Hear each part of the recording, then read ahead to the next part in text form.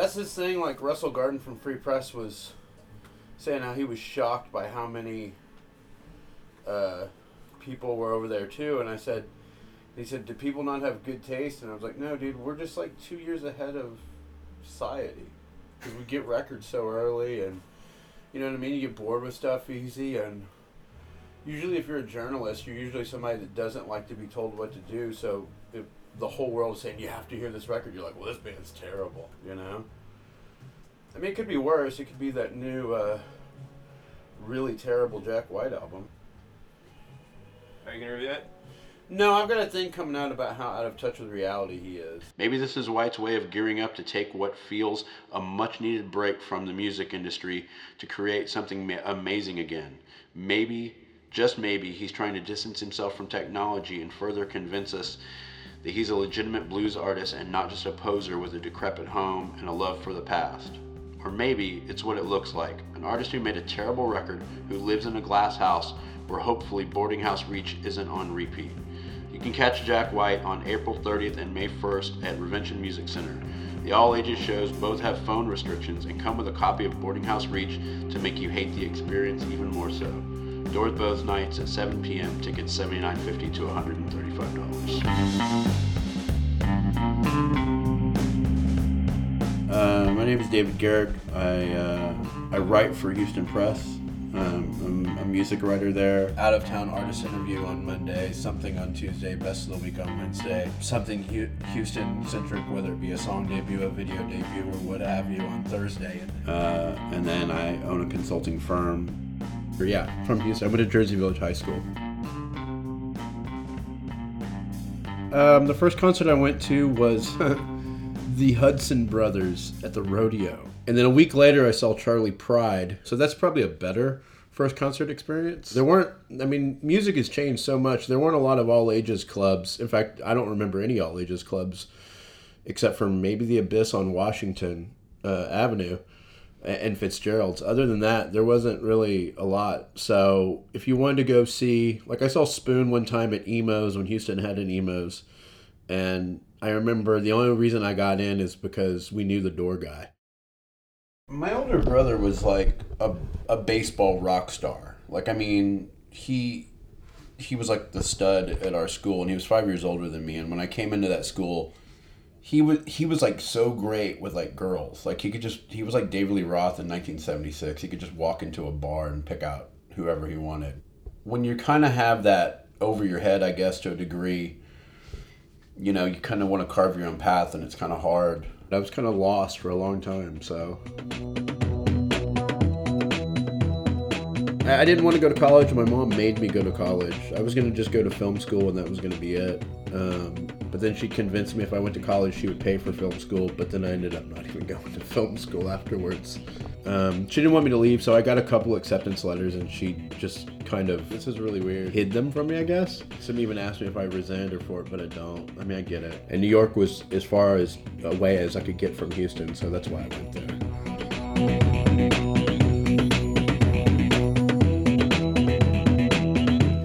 What were you studying at NYU? Originally I was going to study cinematography, and then I found out I'd be poor the rest of my life, so I just got a business degree. And then, like, what was life like outside of class for you? Like, were you involved with the scene in New York at the time, or? So I don't really touch on this too much. I've been sober 15 years, but I had a drinking problem, so I was not the best person to be around back then. And I don't know what caused it. I mean, I guess I could say it's a genealogy, but that's silly. It was on me. I think it's probably being nervous around girls and things like that. So a lot of my living up there is a blur. I still went and saw tons of shows. I mean, I that's never changed. It was just I didn't have to grow up. You know, I was in my early 20s making $250,000 a year. What did I need to stop drinking? I didn't have to stop doing anything, you know. I didn't see a problem with it, and I didn't realize I was out of control till it was too late.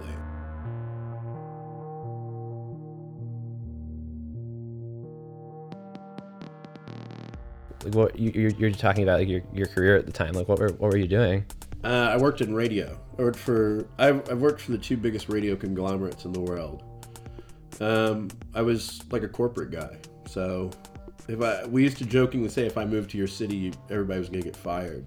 If you're kind of like a big shot wherever you are, you can get away with things. And I got to get away with things for years. I got to get away with showing up drunk. I got to get away with getting drunk at lunch. And I could have a car service come and get me and take me home. And so I never had to worry about, driving.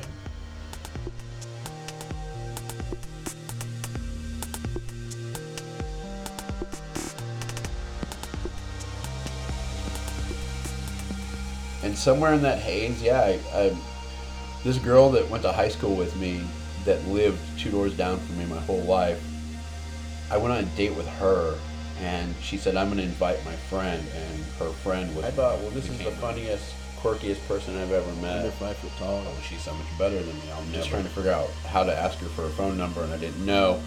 And then me and the girl that I knew my whole life went back to my house. I said, I need to go upstairs and get something. I went upstairs, I opened the phone book, I found her name, I highlighted, I ripped the page out, I stuck it in my dresser drawer. I came downstairs and told her I didn't feel good and she probably needed to go home. And then I called my ex-wife the next day, who was, I didn't know at the time, out of town, actually out of the country, she was in Canada. And I just called and called and called and called until she finally called me back, and yeah.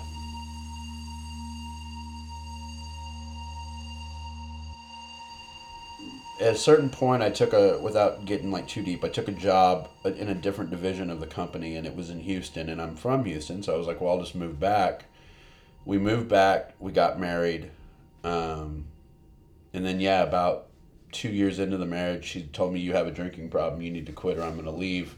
So I did. I quit. And the whole time I just kept thinking, I'll just do this till everybody gets off my back, and actually, in reality, I tried to quit before, but we went to Italy on vacation and I got really smashed in a restaurant, and so that it wasn't working. I needed some outside help. I did AA and it worked. But right after getting sober, I found out I was going to get transferred back to San Antonio, which is where their corporate office was at the time. I don't know if it's still there, but and it's this whole whirlwind of things. I moved.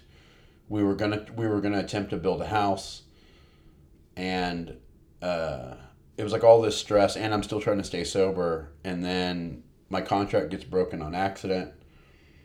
They pay me out a giant sum of money, and she leaves. All of this happened within 6 months. So it just was really fast. And I mean, she had every right to leave.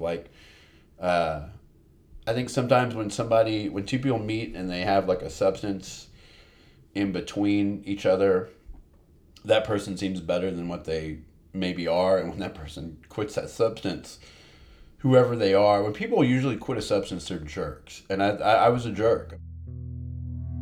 Yeah, I was there I was in San Antonio with no job. I mean, I had money, but it was just I didn't know what I was going to do.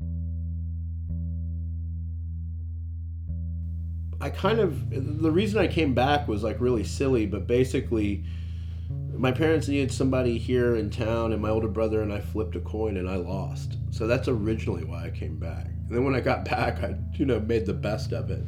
But it was still at least another 2 years before I got, back around music stuff. I helped somebody record something, and it never went anywhere. And then I, at one point, I thought I was going to start an agency, and that just fell through. The Free Press thing kind of happened on accident. Someone mentioned that they were looking for a music writer or a writer, and I applied. It took them forever to give me an answer. It took 3 or 4 months, but eventually I got it. The whole music thing started because I wrote these pieces called Love Letters to Music, where I told stories about going to see a band and something crazy happened. And the one that blew up was the one about Wesley Willis, who, if you don't know, was 6'7", and he was schizophrenic, and he put out something 30 records in 2 years. I am not surprised by many things in this life, especially in the music world. In a marketplace that's full of one-hit wonders, hit makers, and game changers, it's easy to miss out on the obscure. So if you told me that you had no idea who Wesley Willis was, I wouldn't be very shocked. Wesley Willis was definitely obscure, or an outsider artist, if you will. But for a brief time, he was as he described himself, the daddy of rock and roll.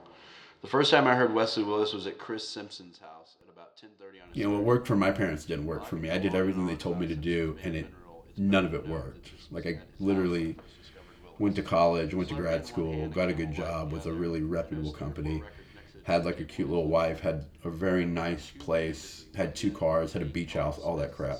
None of that worked. And so I'd been doing the opposite for like the past, I guess, 15 years, and it's worked out better. The first song, Rock and Roll McDonald's, had me erupting in a massive fit of laughter. I remember Dr. Pepper Slurpee spewing from my nose all over the place. This is not because I used to say that my life was like this song Outsider by the Ramones, where I think the lyrics are something like, I'm an outsider. I don't know all the lyrics off the top of my head, but I mean, you can't judge yourself on the rest of society unless you're doing something like harming animals, or you have like fantasies of like killing everybody you meet. Then yeah, maybe that's when you should judge yourself off society. But I mean, you think about it for a second. Most of us nowadays probably do. If we're not married, you're doing a lot of things by yourself, and you're focusing on. I remember telling this to somebody once, pretty recently. I said, if once you do this, you have to make a decision. You have to say, okay, what am I going to do? How am I going to do that best? Well, doing it best means putting as much energy into it as I can. Really? Do you ever have doubt about the way that you go about doing? Oh yeah, I have doubt all the time. There's this thing that Valeria from Birthday Club said it. Or was it Steven from Birthday Club had a birthday thing at Warren's, and she said that she was reading something I wrote one time, and she was like, oh my God, this guy really, really, really cares. And that's true. I mean, at some point I'm sure I'm competing with myself, but oh yeah, there's stuff all the time where I'm like, oh, nobody's gonna click on this. This is gonna, they're gonna let me go. Until you find out internal things that people tell you in passing, if you're a writer especially, you think, oh, well, I'm going to lose my job tomorrow. A friend of mine from Chile, she was asking me, she said, you don't ever smile in photos. I said, well, I've got a stupid smile. And she said, well, you seem so confident. And I'm just like, yeah, I mean, because not everybody's going to get into the inside where you're like doubting everything. I don't doubt everything I do, but there are things where like, I have a review for the new Lace record, and it comes out Thursday, and I rewrote it something like 11 times because I love those guys and I love that album, but I didn't want to compare them to something and be wrong. And I have doubts literally probably 10 times a week because I'm writing something and I want to make sure that I get whatever reference point correctly. I guess the question that I had, though, just thinking about it, and something that I've thought about with what you've talked about, is like, do you ever feel like, or do you ever doubt that instead of just like being a good thing for you to do because you like being alone, can like reinforce that instead? What do you mean, like doing it? Explain. I think there have just been times in my life where I've realized that where I thought I was doing something alone so much just because I liked being alone, but I realized it was like an escape from something else. I don't think it's an escape. I think what it is that if you've done something enough, you realize what your downfall. So for me, if I want to see 3 shows on one night, I can't have somebody with me because maybe they got a beer or maybe they don't want to leave, and I say, no, I have to go to this other thing. The other night, I got to Rudyard's around 9. I talked to the guys from Brand New Hearts for like 30 minutes. Went upstairs, watched the opening act, thought, okay, I'll skip the middle act. I'll go to Satellite Bar to catch a little bit of Killer Hearts because I told Halston that I would go. Then I'll go catch the middle of Arthur Yoria, then I'll come back for Rudyard's. But what happened was I watched the first band, I left, I got over to Satellite Bar.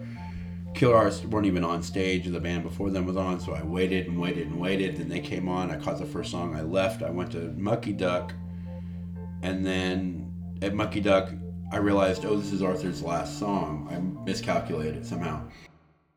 And by that point there's no way to get back to Rudyard's. So you can't do that if you have somebody with you. So I think it's just how I work. I don't think it has anything to do with, anything else. I think that's what works best for me. No, that's totally fair. It's just like a doubt that I have, so I wanted to sort of hear what you thought about it.